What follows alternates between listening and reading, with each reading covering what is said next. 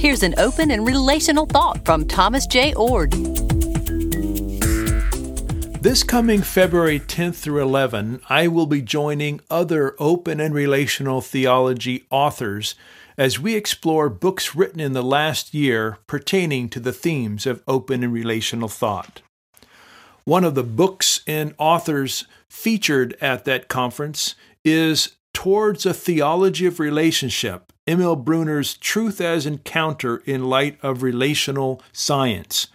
The author of the book is Michael Bara. Emil Brunner was an influential German theologian in the early 20th century. He rivaled Karl Barth in importance and influence during his lifetime.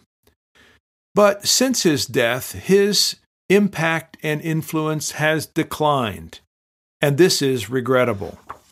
Michael Bara tries to rectify this in writing this book as he explores who Emil Brunner was and what his theology amounted to.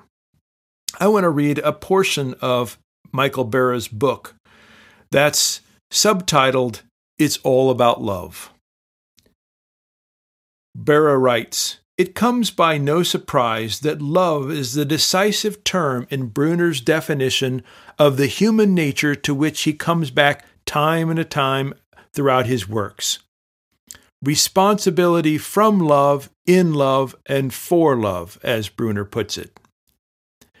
Brunner believes that it is out of love that God creates humanity, and thus the life of the human is existence in this love. This love from God, and this being in the love of God, is the foundation, the primary, the first. Brunner puts it this way: the primal word is not an imperative, but it is the indicative of the divine love. Thou art mine. Brunner stresses that it is, first of all, a gift, life, grace, and the self-communication from God, and not a demand of the human in the form of a task or a law. For a discussion of Bara's book and the theology of Emil Brunner, let me encourage you to sign up for this 2-day, fully online conference.